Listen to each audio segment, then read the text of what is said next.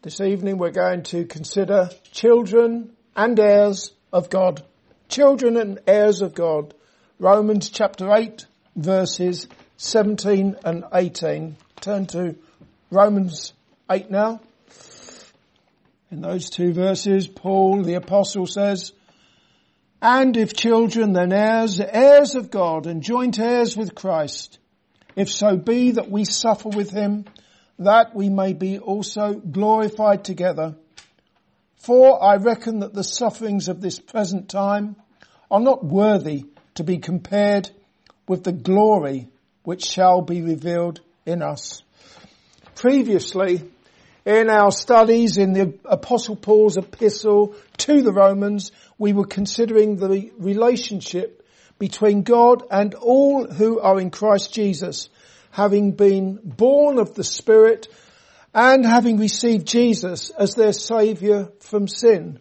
We saw that Jesus himself gives people the right, the privilege to become sons of God. We've also seen that a few minutes ago in John chapter 1. Those who receive him gave he the power to become the sons of God, to them that believe on his name. This in John chapter 1. And such people are left in no doubt whatsoever about the reality of that relationship. As was seen in Romans chapter 8 and verse 16 last week, if you look at that now, verse 16, "The Spirit itself beareth witness with our spirit that we are the children of God." There can be no doubt there, if you're a Christian, that you are a child of God. By the way, for anyone who's wondering why it is that God the Holy Spirit is referred to as it in verse 16 and not him, the reason is that the Greek word for spirit, as in Holy Spirit or Spirit, is gender neutral. Whether it's your spirit or the Holy Spirit, the word is gender neutral. And the King James Version translators have slavishly followed suit and written itself instead of himself. However, if you were to turn to John chapter 15 and verse 26, you'd see that Jesus said, "But when the Comforter is come," speaking about the Holy Spirit, "when the Comforter is come, whom I will send unto you from the Father, even the Spirit of truth, which proceedeth from the Father, he shall testify of me." In that verse, Jesus refers to the Holy Spirit with the words whom and he. Today we shall begin to consider something of what it means to be a child of God. And you'll see that it is truly astonishing, especially when you consider that the children of God were once dead in trespasses and sins and hostile towards God. That's a description of you, dear Christian, before you became a Christian. Dead in sins and at enmity with God. The more you consider what we shall begin to look at today, being a child of God with a heavenly inheritance, the more you will appreciate the unfathomable riches of God's love, his mercy and grace towards his adopted children. But having said that, the greatest expression of God's love, mercy and grace towards hell-deserving sinners must surely be, what? The eternal Son of God being lifted up to die on Calvary's cross as he bore away their sins, the sins of those he came to save. As it is written in chapter 5 and verse 8, God commendeth his love towards us in that while we were yet sinners, Christ died for us. That's the love of God, Christ dying for us. I challenge anybody in this world to come up with any greater expression of love and mercy and grace than what we read about at the cross. we wouldn't know anything about the love of God and his mercy and his grace, his justice, if it were not for the cross of Christ. That little word if, in if children, see verse 17 there, and if children, that little word if straight away tells us that contrary to popular belief, not everyone is a child of God. Again, let me remind you that the great privilege of becoming a child of God is conferred by the Lord Jesus Christ on those who receive him and believe on his name as repentant sinners. Ordinarily, Jewish law only allowed for inheritance by daughters when there were no sons.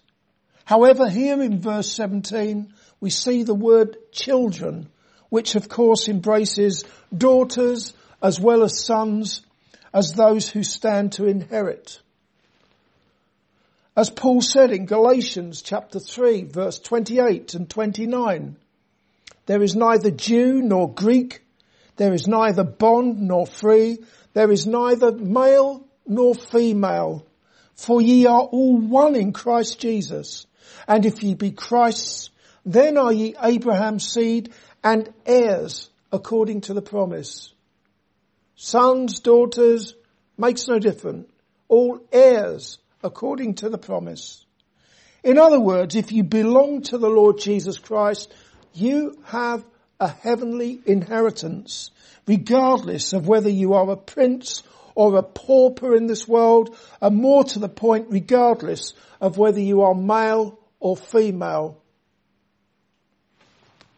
As for what the Christian's inheritance is, if you look again at Romans chapter 8 and verse 17, look at it again. And if children, then heirs, heirs of God. I'll stop there for a moment. You are an heir of God, dear Christian.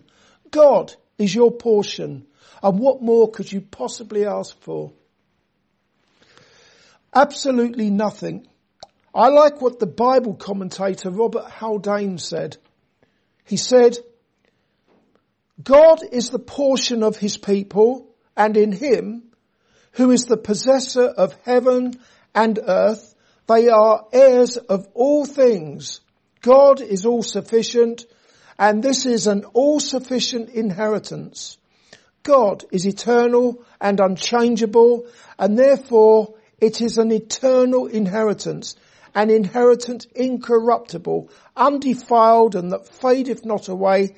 It is God himself then who is the inheritance of his children. Sounds very good to me, that. What more could you ask for? At the dinner table today we were talking about inheritance. Nothing wrong with that, but when you talk about inheritance, as a Christian, that should take you to heaven in your thoughts. And the inheritance that you have as a child of God. For further insight as to what the Christian's inheritance is, we can look at Abraham of old. As has already been mentioned, when I read from Galatians chapter 3, verses 28 and 29, those who are in Christ are Abraham's seed and heirs according to the promise. About 2,000 years before the Lord Jesus Christ came into the world, Abraham received from God the promise of great blessings for himself and his seed.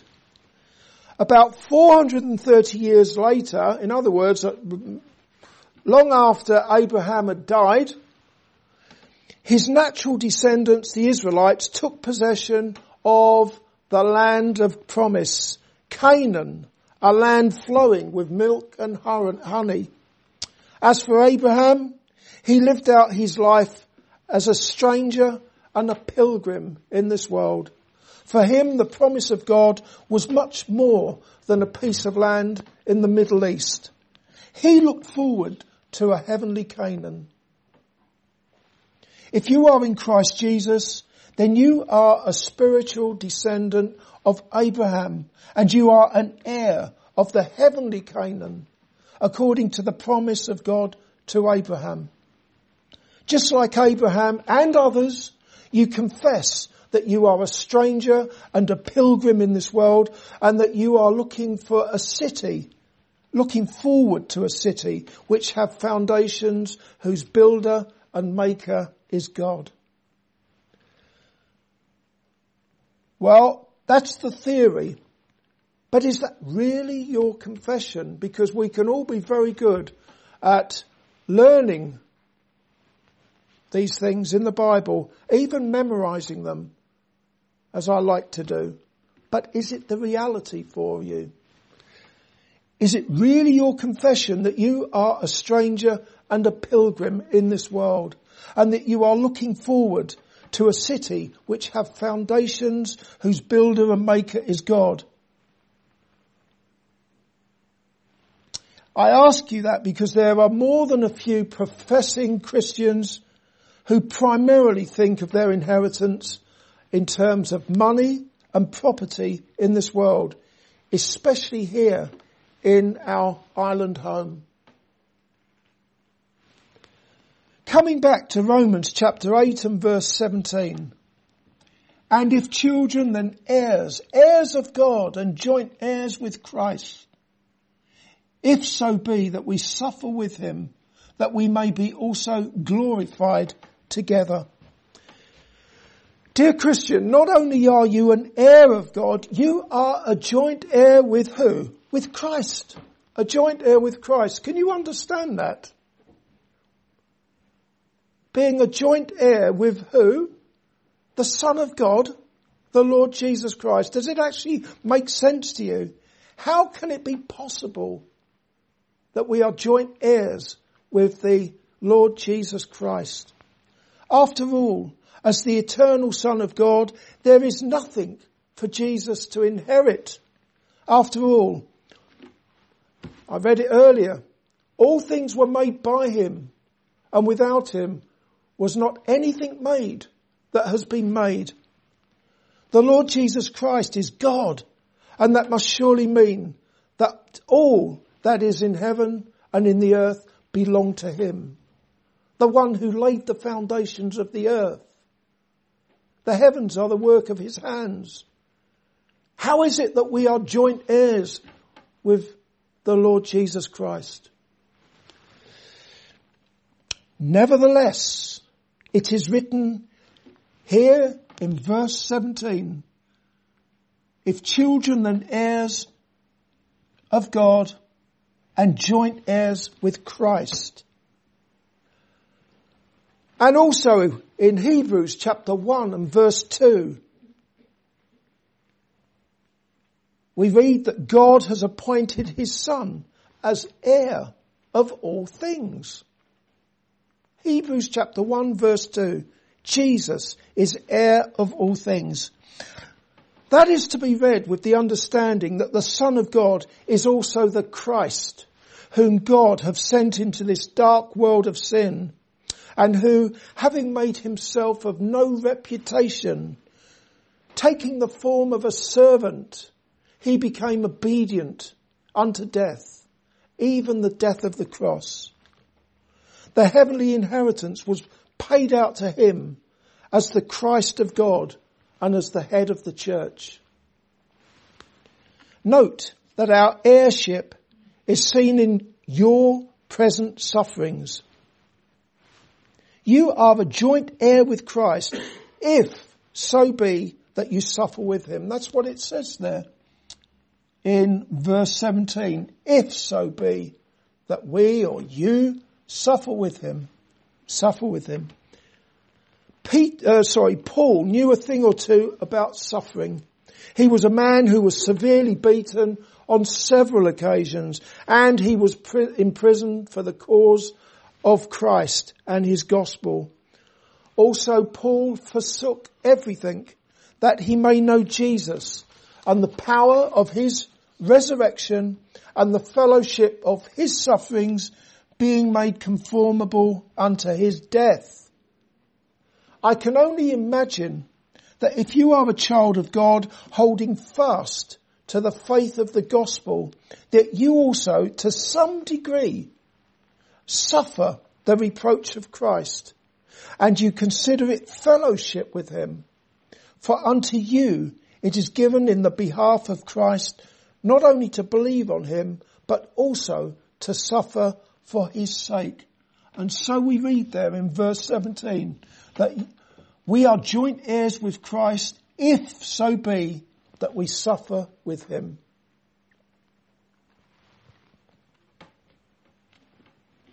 Last of all, in verse 17, as Christians, we suffer in this fallen world that we may be also glorified together.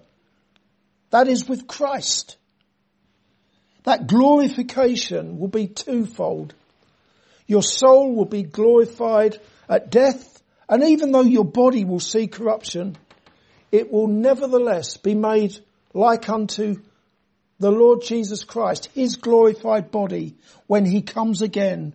And he shall send his angels with a great sound of a trumpet, and they shall gather together his elect from the four winds, from one end of heaven to the other.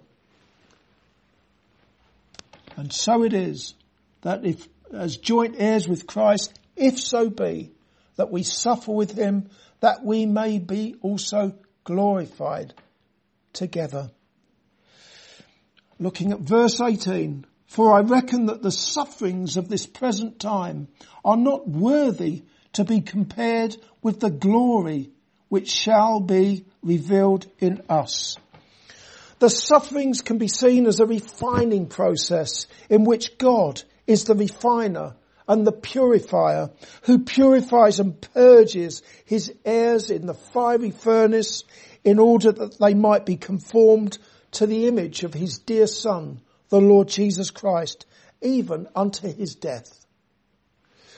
For me, a great example of fiery trials can be found in the Old Testament. In the Old Testament book of Daniel, where three godly men, Shadrach, Meshach and Abednego, refused to comply with a decree of the king of Babylon, which required everyone to bow down and worship a 90-foot high golden image whenever certain music was played. The three men said to the king, O Nebuchadnezzar, we are not careful to answer thee in this matter. If it be so, our God, whom we serve, is able to deliver us from the burning fiery furnace, and he will deliver us out of thine hand, O king. But if not, be it known unto thee, O king, that we will not serve thy gods, nor worship the golden image which thou hast set up. That's Shadrach, Meshach and Abednego saying that to a despotic king. Would we dare to answer our chief minister with those words? As such, they refused to worship an idol, regardless of whether or not God would deliver them out of the fire, and consequently the king commanded that they be thrown into the fiery furnace. As it turned out, the Son of God was seen by the king to be in that fire with those three men, and they were delivered from the fire completely unharmed. The point is that ultimately it was God who gave Shadrach, Meshach and Abednego that fiery trial. Do we realise that ultimately God gave them that trial? By faith, they could see beyond this present life, and even the threat of a fiery death did not dissuade them from refusing to bow the knee to an idol. And God was with them in that trial. One might reasonably say that their whole attitude of heart and mind was the same as that of Paul, who said to live is Christ and to die is gain. Furthermore, their attitude was like that of Moses, who according to Hebrews chapter 11, verse 24 through to 27 said, or rather this is what it says in those verses, when he was come to years, refused to be called the son of Pharaoh's daughter, choosing rather to suffer affliction with the people of God than to enjoy the pleasures of sin for a season, esteeming the reproach of Christ greater riches than the treasures in Egypt. For he had respect unto the recompense of the reward. By faith he forsook Egypt, not fearing the wrath of the king, for he endured as seeing him who is invisible. Suffering the reproach of Christ. When you go through fiery trials and you suffer for Christ's sake, like Shadrach, Meshach, Abednego, Moses, the Apostle Paul, and many others throughout history, God is testing your faith. Not that God needs to find out if you are really saved. He already knows who are his. He knows whom he gave to his beloved Son, the Lord Jesus Christ, and Jesus knows whom he came into this world to save and to die for as he bare their sins in his body. The trials and the suffering are for your sake, not for God's sake, for your sake. As well as serving as a refining process, they show whether or not you really do belong to Jesus. That's got to be a good thing, hasn't it? So there can be no doubt in your mind. Because circumstances, your deceitful heart, the devil who's walking around as a roaring lion, all sorts of things come into play. And you can have doubts about all sorts of things. And you can very easily have doubts. Do I really belong to Jesus? Well, there's nothing like a trial to give you that assurance that you belong to Jesus. That he is with you in the fiery furnace. Of course, it all depends on how you respond in those trials. For example, in the parable of the soils, the Lord Jesus Christ identifies the true believers who hear the gospel and they endure, bringing forth much fruit. But also, Jesus identifies those who hear the word of God and they fall away as a result of the cares of this world, the deceitfulness of riches, tribulation and persecution. They fall away. You don't see them anymore. Where have they gone? Quite a few like that. Finally, looking at verse 18 again. For I reckon that the sufferings of this present time are not worthy to be compared with the glory which shall be revealed in us. The Greek word that has been translated as worthy, for I reckon that the sufferings of this present time are not worthy to be compared with the glory which shall be revealed in us. That word worthy has the meaning of being of weight. As such, Paul is saying that the glory that is to be revealed to the children of God far outweighs the combined trials that we have in this lifetime.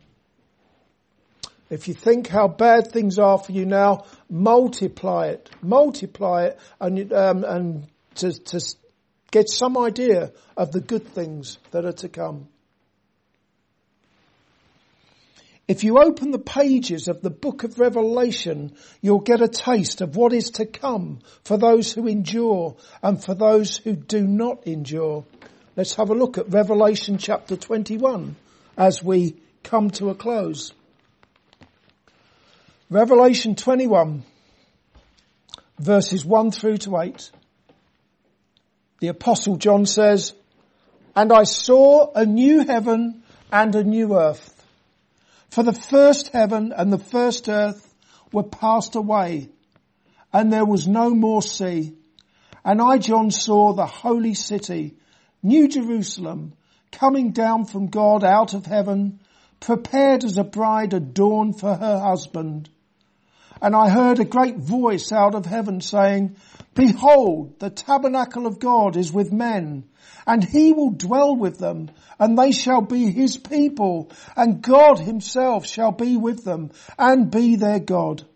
And God shall wipe away all tears from their eyes, and there shall be no more death, neither sorrow nor crying, neither shall there be any more pain, for the former things are passed away. And he that sat upon the throne said, Behold, I make all things new. And he said unto me, Write, for these words are true and faithful. And he said unto me, It is done. I am Alpha and Omega, the beginning and the end. I will give unto him that is athirst of the fountain of the water of life freely. He that overcometh shall inherit all things, and I will be his God, and he shall be my son. But the fearful and unbelieving and abominable and murderers and whoremongers and sorcerers and idolaters and all liars shall have their part in the lake which burneth with fire and brimstone, which is the second death. You see what is in store for the believing, those who have received Jesus as their Lord and Saviour, believed on his name. Verse 7 there. He that overcometh shall inherit all things, and I will be his God, and he shall be my son. Dear Christian, the Lord Jesus Christ, he endured the ultimate suffering at the cross, despising the shame when he was wounded and he was put to death for your transgressions. And he did so for the heavenly joy that was set before him, with the indwelling Holy Spirit as the seal of your heavenly inheritance. Pray that you too would consider it a privilege and a joy to suffer shame for his name as you consider your glorious inheritance, which is stored up for you in heaven, and which Jesus himself will give you when on that final day he will say to you who believe in him, Come ye, blessed of my Father, inherit the kingdom prepared for you from the foundation of the world. Amen.